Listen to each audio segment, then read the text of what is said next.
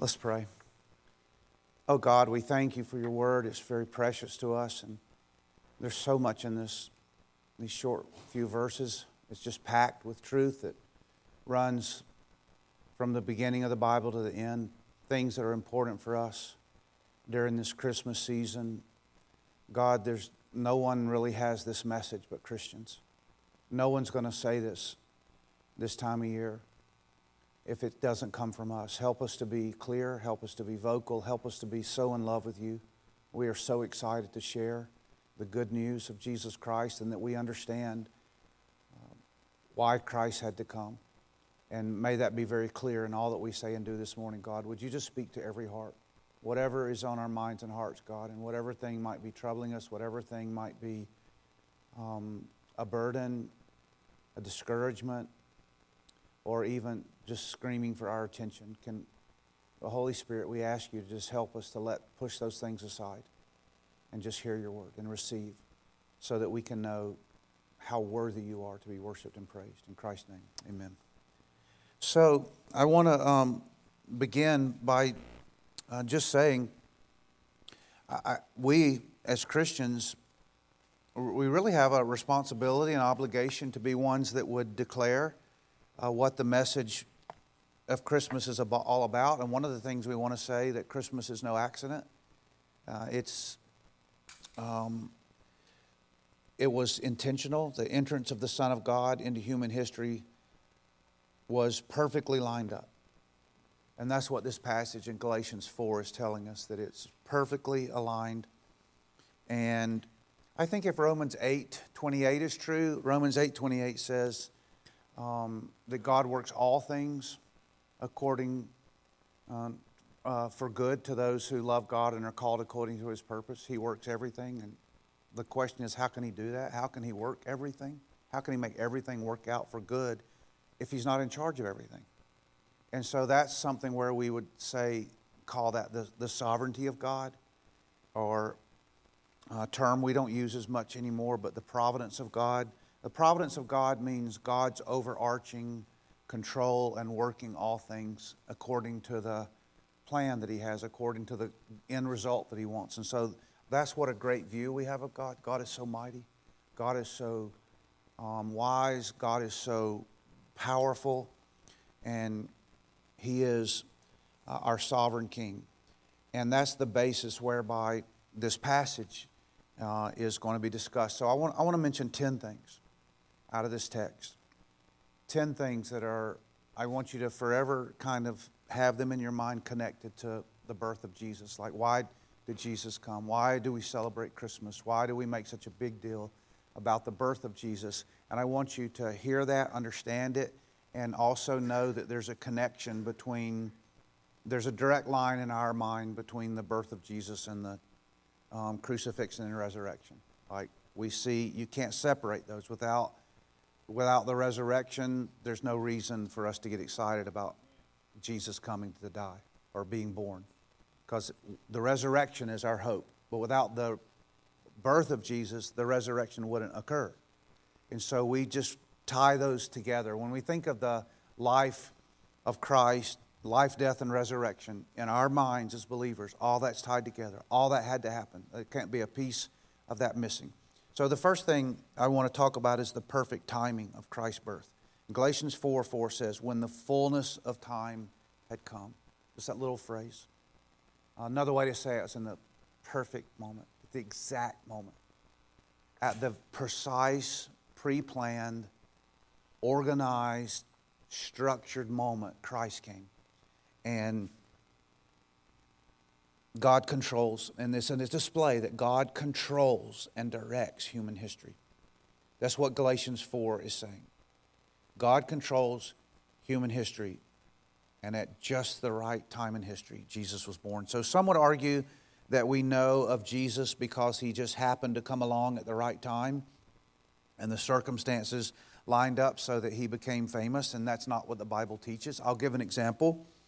Sometimes people claim that the Protestant Reformation, this great revival, occurred because it just so happened that at the time the Bible was being translated into common language, the Gutenberg printing press just so happened to be invented, and that the Reformation didn't really occur because God's Word was so powerful, but because the Gutenberg printing press enabled the Bible to be translated and spread throughout. The biblical response to that is, the reason the Gutenberg printing press was invented is because God was getting ready to create the Reformation and the outpouring. You see, one person sees an explanation devoid of God, and the other person sees God as the reason for it happening. So Christianity is not that we discovered someone named Jesus that just happened to come along at the right time in history. It's that history exists in order to display Jesus. It wasn't an accident. Okay, so the Bible presents history as God directing, not God reacting. Old Testament prophecies, like Genesis 12:3, it's the prophecy that said, there's so many prophecies in the Old Testament, and many of them are predictive, or they are foretelling. They're telling something before it happens, and they're not God taking His best guess. They're letting us know what God has planned. It's a very different strategy or idea. So there's a passage in Ephesians 1 that captures this. In chapter 1:11, in Him, in Christ, we have obtained an inheritance, having been predestined according to the purpose of Him who works all things according to the counsel of His will. Let me repeat that last little bit. Who works all things according to the counsel of His will. Jesus Christ was born by the will of God, who works everything according to His will, just the right moment. So the first thing we see, or another way for me to say that, is God is not a passenger of history, He's the pilot. Okay, very different. And so the first thing is we see the perfect timing of Christ's birth. So hopefully you appreciate that when you look at the Bible and you go, man, God lined all this up. It's not accidental. It's like, oh, well, maybe someone else would have been the star. You know how people say, well, someone came along at just the right moment and that's how they became successful, or they had the right connections. This isn't one of those things. When we think of Christmas, when we think of the birth of Jesus, you need to think of the amazing timing of God. Everything culminated in this event. And the same thing's going to happen when Jesus returns. It's not accidental. What's playing out in history right now, what's going on in Israel or any nation in the world right now, is under the direction of God Almighty. And He is got a clock. And it won't miss a beat. And it's going to go as He has determined. So that gives us great confidence. And so even when we look at this little baby Jesus and people go like, what's the big deal? And it's like, no, it was enormous. And it was the divine wisdom and counsel of God. Okay? Secondly, the divine nature of Christ's birth. We talked about the perfect timing, the divine nature of Christ's birth. In Galatians 4 it says, when the fullness of time had come, God sent forth His Son. The Son of God. What does it mean to be the Son of God? To be the Son of God means that God has, we know from the gospel, that's the way it's described in John 3:16, for God gave His only Son. God has one Son. We can be children of God in an adoptive manner, by adoption, but Jesus is the only true Son of God. So when God calls Jesus His Son, and Jesus refers to God as His Father, and then says the Father and I are one, there's a distinction. It's a unique relationship. And that little baby that was born in Bethlehem was God. Jesus is God. I don't know, there might have been a baby born over in Harris Hospital today. It was not God. My daughter is expecting our first grandchild, which is pretty thrilling. So thrilled. But he's not God. I don't place my eternal hope in that little boy. I'm going to love him. I already love him. I already like to rub her belly. I can do that because I'm her dad. But I love that little kid already. But that little kid cannot save me. The baby that was born on Christmas Day is the God of the universe who wants to save you. He came and he purposely, intentionally entered into human experience, into the human world, in order to save you from hell. That's how special it is. That's what we're celebrating. We're celebrating. Our hope is in that little one that's born. It's like he's going to save me from hell. He's going to save me from judgment. He's going to save me from my sins. He's going to save me from this world that's going down. He's going to save me from my anger, from my disease, from my sickness, from my health, spiritual, emotional. He's going to save me from my wounds. I'm putting all my hope in that little baby. Okay? You see what we're doing? So the divine nature of Jesus, he is fully God. Okay, thirdly, we see the human nature of Christ's birth. This little baby that is God's son is also fully human. He wasn't just pretending to be human. He didn't just put on a human jacket and says, look at me, I'm pretending. It wasn't a costume. And some people treat the divinity, the humanity of Jesus like a costume. And he's like, put it on. It's like, but he didn't really experience pain, suffering. He didn't really cry as a child. Yes, he did. He entered completely and fully into humanity. Jesus, a little baby, was God, and that little baby was, and God, that little baby, Emmanuel, was also fully human. For centuries, God allowed animal blood to appease his wrath through the sacrificial system. And that's why they brought animals and cut their throats and bled them out, was to make sure we understood how serious sin is. That something literally had to die because of my sin. Things had to die, and then they had to keep doing it over and over again, all through the Old Testament. Constantly, people were constantly a trail of blood, constantly leading a trail of life, leading to the tabernacle, and then a trail of blood leaving away because of sin. That constant message that sin brings death. Sin brings death. And they had to keep doing that. Why? Because it wasn't working. It wasn't enough. They had to do it over and over. Animal blood cannot atone for human sin. It only appeased the wrath of God for a time. But it never appeased. No one has ever been saved by animal blood. No one. Only by the blood of Jesus. And until Jesus came, it was in anticipation. Like God would not have tolerated that if he hadn't known that Christ was coming. In other words, it wasn't like man's best effort was never going to be good enough. Drag all the bulls and goats you want to, thousands sometimes. Still never atoned one sinner.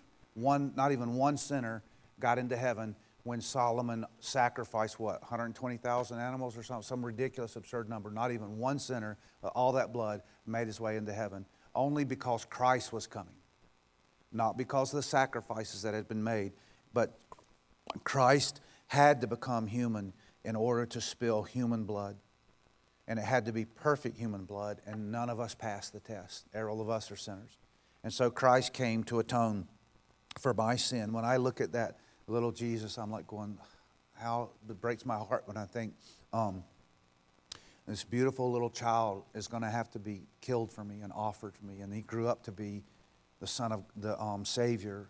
But it started there, and I'm like going, what a sacrifice that God is giving us when you think of this. Jesus was fully man, but he had to take human nature upon himself to be born of Virgin Mary and die for us. So that's what I see at Christmas. Do you see that? You see that at that beautiful baby that we celebrate, the coming of the one that would die for our sins. And then number 4, the legal nature of Christ's birth. It was a legal action. It was perfectly legal. It was required, actually. Galatians 4:4 says, when the fullness of time had come, God sent forth his son, born of a woman, born under the law. That word under the law, if you can picture the law being over you, towering over you, and you're under it. Like when you step into a car and you start riding around car, you're under the law. And there's speed limits. And if there's a little bit of leeway in there, and people try to guess how many miles an hour can I go over without getting in trouble. But if they want to be a strict interpretation, the law is like right there. And the law says, well, you were 56, it's 55. They could. They have a legal, they could do that. Most of the time they don't. There's some grace period in there. I don't know if anyone's ever been arrested for like going 1 mile an hour over. But legally they could. But most of the time it's like maybe 5 mile an hour cushion, 10 mile an hour over. I don't know if it's still the case, but I think in North Carolina at 20 over you lose your license. I don't know, is that still it? I wouldn't know. I've never done anything like that. But I've heard about it. But the law is over us. The law is hanging over us. And the law is over us, and it's heavy, it's weighty. And if you've read the law of God, it's very precise, it's very detailed. It takes every possible, imaginable area of life, and you're under it, under the authority, under the weight of the law. Every thought that goes through your mind, every word that comes out your mouth, every action you've ever committed you're under it. The whole time of your life, you're under this law, and the law is judging you. The law is condemning you. Every time you break the law, it's recorded, it is written, it's remembered in the law, creating this long list of infractions and violations, and it's over you, and it gets heavier and heavier, and the more you sin, the heavier this load is of the law. And I don't like being under the law. The law is crippling, it's crushing, it's a curse. The curse of the law is when you break the law, it becomes a curse. Its penalty is death. Death is hanging over those people who are still under the law. But it's completely legal. Completely legal. There's moral, ceremonial, civil laws in the Old Testament, and no one has ever been able to keep the law. No one's ever even come close. No one's even come remotely close. But that's what Jesus had to do. And it says he placed himself under the law. Jesus, who's the lawmaker, he's the one in authority. He is the one who wrote the law, gave the law, spoke the law. When we say the law of Moses, we're really just meaning Moses had a part in it, but it's really the law of God. It's really the law of Christ. It's really, Moses didn't think of it. He just was the instrument of God he just happened to be the one God used, but it's the law of God. And so the law of God, Jesus who made the law, had to come and place himself under the law. So it was legal, completely legal. Everything, our salvation is legal. It's very important to know. It stands up in the highest court of God, that we have been delivered in the highest court of God. We're under the law, and Jesus came under the law. He came to get us and rescue us. So he had to come under the law, and he had to meet every detail. And I'm sure some of you read the Bible. Some of you read the law of God. You've read the moral law, which is the 10 Commandments. And then you've read the meticulous laws that were there for the sacrificial system, all the things they had to do. You've probably read Jesus' teaching on the 10 Commandments and the Sermon on the Mount. And it's so deep that no one could possibly, if anyone who has ever read the Sermon on the Mount and thinks that they're a good person, had completely misunderstood the Sermon on the Mount. The Sermon on the Mount exposes that there is none righteous, no, not one. If you even so much as think an adulterous thought, you're an adulterer. If you are deceptive, then you're a liar. If you have hatred to someone, you're a murderer. It's like Jesus' teaching of the law is so heavy and weighty that it's impossible that anyone could possibly imagine that they've kept the law. But Jesus, knowing the law as he did, came to keep it to the complete detail. Every dot, every letter crossed. He had to keep the law. He placed himself under it in order to fulfill every possible scenario of sin. And the Bible says that he did it.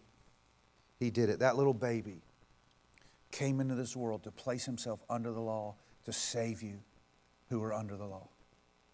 He had to go. It's like a fireman going into the fire to get you. He had to go into the fire to get you.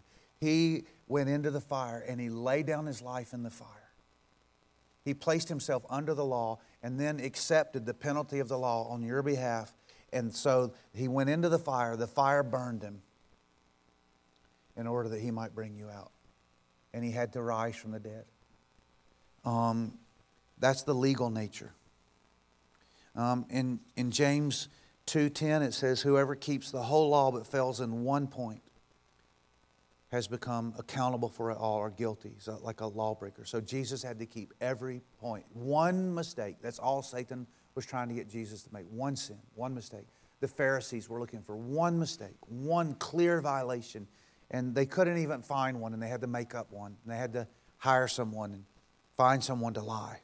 They had to make someone commit a sin to imply that Jesus had committed a sin. But he hadn't committed a sin, so they were sinning in saying that Jesus had sinned. Jesus was above the law, and he did that for you. He went into that for you. That little baby that we celebrate. He's not just a cute little cuddly, cooey Jesus. He went under the law in order to deliver you. Number 5, the redemptive nature of Christ's birth. So the purpose behind it. It was redemptive. He went under the law to redeem us. God sent forth His Son, born of a woman under the law, to redeem those who were under the law. He came to save. Jesus came to rescue the perishing. He was like as I said, like a fireman risking his life to save our lives. In 1 Timothy 1:15, this saying is trustworthy and deserving of full acceptance, that Christ Jesus came into the world to save sinners, of whom I am foremost. So Jesus came a baby to come get you, to redeem you. So that there's this redemptive nature, to take the sentence. And then 6, the adoptive nature. He came to adopt you, to bring you into the family of God. God sent forth His Son, born of a woman, under the law, to redeem those under law, so that we might receive adoption as sons. Aren't you? Is anyone glad God adopts? I'm glad God adopts. He wouldn't have any children if He didn't. God adopts. Is there anyone here? Last service I made mention, we have some people in our church right now who are doing foster care. And I don't know if there's anyone here right this second.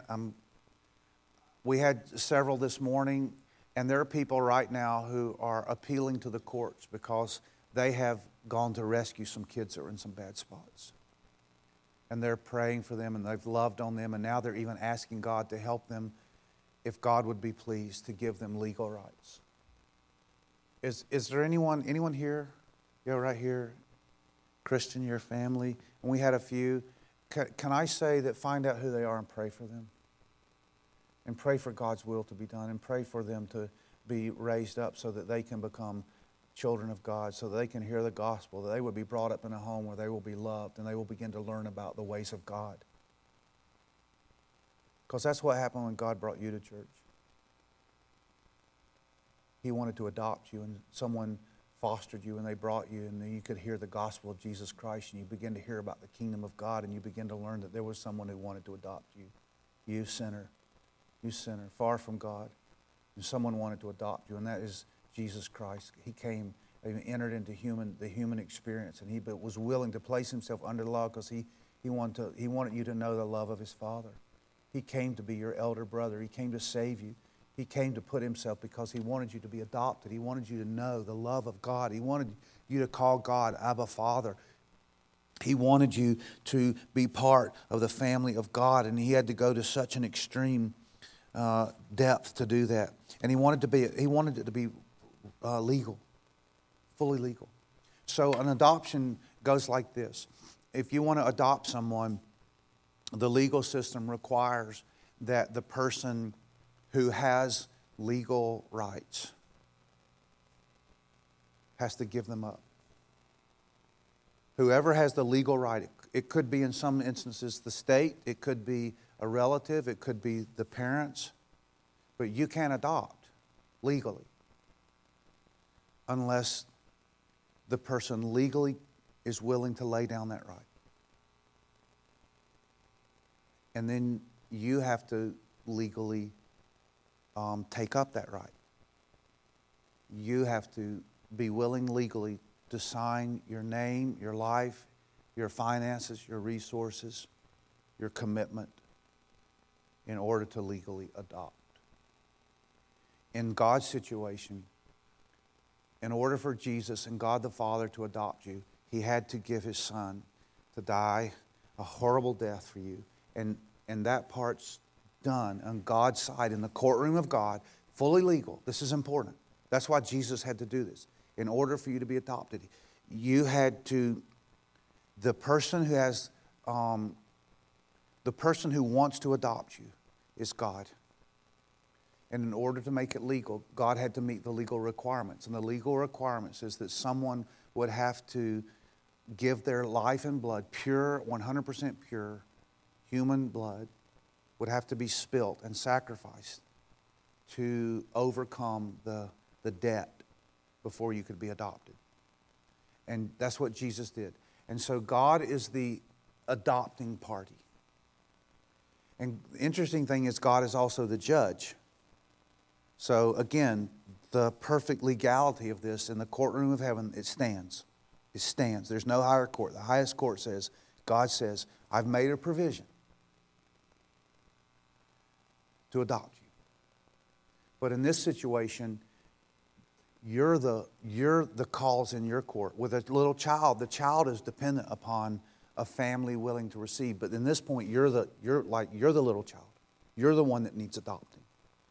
But you're also the adult in the room. God has set this situation up this way. God wants to adopt you, and He's taking care of the legal side. There's only one legal transaction left. You have to sign over your rights to Him. That's faith. You renounce your allegiance to Satan and Satan's kingdom, the kingdom of darkness, this world system, and love of self. And say, I give my rights to you. Come, I give the title of my heart to you. And so this legal transaction is occurring. But I want you to understand that Jesus came to make God's side of the equation legal and finished. Jesus said, it's done. We can adopt now. And now He's just simply looking to you to say, do you want to be adopted? Do you want God as your Father? Because it's perfectly legal. And it's irretractable. This side's been signed in the blood of Jesus. And this side is just the door to your heart. And He says, open the door to your heart. And at that moment, it's legal. Yes, Jesus, I take you. I want to be your child. It doesn't matter what you've done, it's covered. So sufficient and powerful is the atoning blood of Jesus Christ. It doesn't matter what you've done, it covers you. Whoever you are, whatever kind of person you are. Whatever your past is, whatever crimes you committed, whatever hurt you've experienced, whatever things you've gone through, so powerful is the legal righteousness of Jesus that it stands in the eternal courtroom of God. It's all paid for. No matter your past, no matter what you're going through right now. And the one who wants to adopt you is just simply asking, are you ready to make this legal? No more pretending. No more church hopping. No more, I like religion. No more, it's not legal just because you're interested. It's not legal because you come to the adoption agency week after week after week. It's not legal because you say His name. It's not legal because you read His book. It's not legal because you have Christian friends. It's not legal because you have Christian parents. It's not legal until you open your heart and sign your heart over to Jesus and say, Lord God, let's make it legal. And so maybe there's someone here today and you're just like, I want to make this legal, fully legal. I want to give my life to God. Okay? So there's the adoptive nature. And I want to mention the spiritual nature. He says that He'll put the Holy Spirit in you. So you can't get more spiritual than that. It says, and because you are sons, God has sent the Spirit of His Son into our hearts. And so the Holy Spirit comes to dwell in every believer. You can be born of the Spirit. You can have the Spirit in your heart. If you're a Christian, you have the Spirit. Did you know that? Some people are Christians and they don't really know everything they got. One of the things that you got was the Spirit of God, the indwelling of the Spirit. That means you can walk in the Spirit. You can be filled with the Spirit. You can pray in the Spirit. You can sing in the Spirit. You can worship in the Spirit. You can listen to the Spirit. You can bear the fruit of the Spirit. You have gifts from the Spirit of God. And this wonderful presence has taken up residence in you. In Romans 8:11 it says, as the Spirit of Him who raised Jesus from the dead dwells in you, He who raised Christ from the dead will give you life to your immortal bodies through His Spirit who dwells in you. John 3:3, unless one is born of water and the Spirit, he cannot enter the kingdom of God. So Jesus said you must be born again, which means you must be born of the Spirit. And so, is anyone like that? That little baby came that you might be filled with the Spirit, born of the Spirit. He was born of the flesh that you might be born of the Spirit. Isn't that sweet? He was born a human baby that you might be born a spiritual baby. And when you see Jesus, just like, man, he's just like the whole package. Everything I need. Everything I need was in that little baby being born. And as everything that needed to take place, He was going to do. God was committing His Son to this task. And one of those things is He wanted me to be filled with the Spirit of God. I need the Spirit of God. I need His wisdom. I need His help. I need His conviction. I need to be convicted sometimes. Do you know, before I became a Christian, I got to the point where I could sin and it didn't even bother me anymore. I could do certain sins. I had a list. It's like, oh, that's too far. But I had categories of sins that I was comfortable committing these sins. It's like, no big deal. Not that big a deal. Everybody does it. I could dismiss my sin. And then the Spirit of God came into my life and I can't dismiss them anymore. He convicts me and I feel convicted. And it's like, oh man. And then when I'm running from God, at first I don't like it. But then when I realize what He's doing, He's convicting me of my sin in order that I might get rid of it. He's like calling it out of me. It's like, we need to get rid of this. And then I'm pretty miserable until I do. It's kind of like before you vomit and that last little stretch, it's like you really feel awful. You feel like right at the end, you just feel so awful and you finally get it out. And that's the way sin is. And that's what the Holy Spirit, one of the things, the Holy Spirit encourages you when you're down. He teaches you things. He helps you understand the Word of God. He makes you want to sing and praise God. And then number 8's the verbal nature of the Spirit of Christ, the verbal nature of Christ's death. Like He comes to us so that we can call God Abba, Father. It says, God has sent His Spirit of His Son into our hearts, crying, Abba, Father. He puts a new song in your mouth. And love to praise God. And that little baby came to build up God's praise team. It's like that little baby is there. Why? Because God wants worshipers. People who love Him and acknowledge Him and praise Him and just love to sing His praise and lift up His name. Can you get excited? Can some of you get excited about praise? Can some of you get excited about a big gathering? Is that like excite you? It's like there's lots of voices. You get it? Can you not get excited about a little gathering? Awesome. The Spirit of God is there, and like there's a little group, and people are just praising the name of God, and you're like going, man, I was so sweet. I'm so glad I was there. Can you not get excited when you find out someone's a new Christian, and they go from watching from a distance to participating, and like you see someone's life change, and they're like joining the heavenly choir, and they're like praising God, and people are beginning to call God Abba, Father. And they're getting vocal and they're sharing their faith and they're praying with people and their mouths just begin, their stuff comes out, their mouth begins to change. When the Spirit comes in, what comes out changes. And you begin to watch this powerful change, and that's what Jesus came to do. So when we're celebrating Christmas, we're celebrating that Jesus wants to raise up people and set them free from the bondage of the law and let them be filled with the Holy Spirit, and they begin to praise God, because that's what Jesus came to do. He came to begin this great work of God, and then He began to pour out the Spirit, and He began to set people free. This little baby, and that's the ninth point, the liberating nature of Christ's birth, is Christ came to liberate. He was born to liberate people. This little baby came to be a mighty liberator. He came under the law to set people free. So this little baby, think about that little baby as the chain breaker. That little baby is the slave liberator. That little baby is the prison buster. The Spirit of the Lord is upon me, because He has anointed me to proclaim good news to the poor. He sent me to proclaim liberty to the captives and the recovering of sight to the blind, to set at liberty those who are oppressed. Jesus came to do that for you, my friend. When you're celebrating Jesus and you think about baby Jesus, don't get this notion of this little innocent little baby who's weak, and this little baby came to be a conquering king. He came to set you free. He came to save you. You're not there like going, oh, I want to give gifts to Jesus.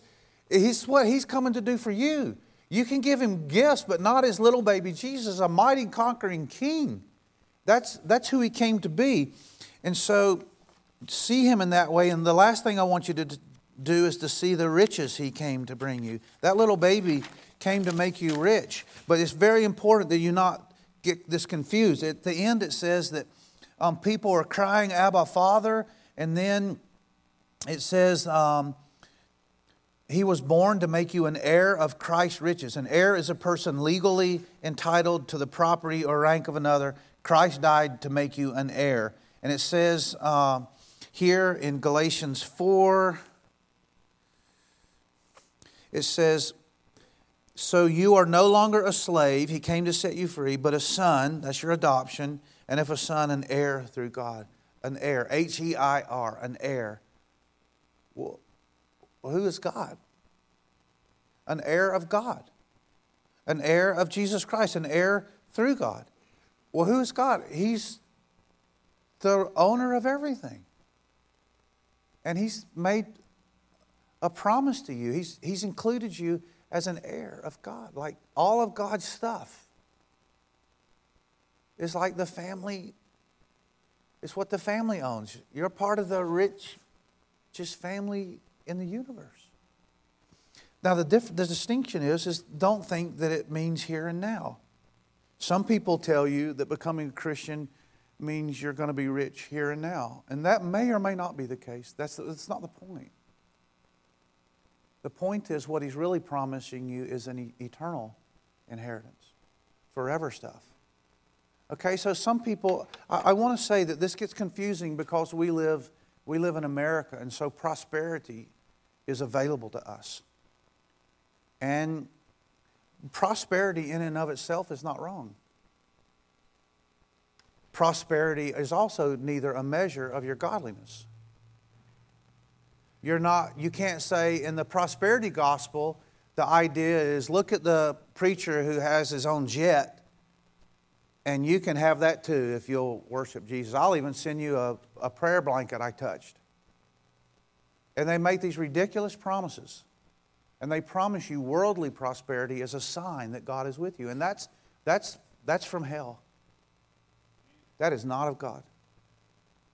Because God doesn't say that that's a sign of, as a matter of fact, that might be a sign of, Satan will make the same deal with you. He says, if you'll sell your soul to me, I'll give you worldly prosperity. So worldly prosperity can't be the measure of the favor of God.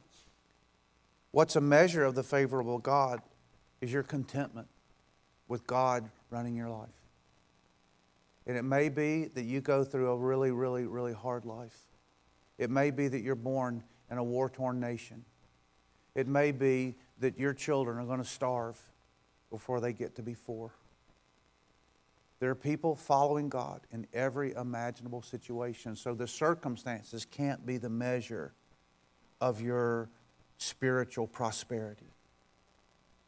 Some of you, God has no problem Some of you, there are people that God will prosper because He's given them the heart to give generously. And there's others that prosperity would kill them. They would be worldly, and that's all they would think about. And so the point is, God has promised to us, regardless of whether we live a great life. Some people, you know, I'm still, by the grace of God, I'm still able to be very physically active. I'm very thankful for that. But I don't think it's because of any secret relationship I have with God. For whatever reason, it serves His purposes. But when I see someone else who doesn't have the same ability to walk around, they don't have the same eyesight I have, they don't have the ability to do certain things, I am often humbled by the way some of them love God so much more than I do. And I am often broken in my pride, and it's like, Lord God, man, praise You that that person is not a grumbler and a complainer. They have taken the lot that You've given them in life, and they have redeemed it for Your glory. And they love You and walk with You. And I'm just like, I am in awe of that. And so the prosperity that God promises to you isn't the here and now. You may or may not have plenty. You may have, you may have very hard circumstances in your life. And you may be one of those people that seems like everything you do seems to go right.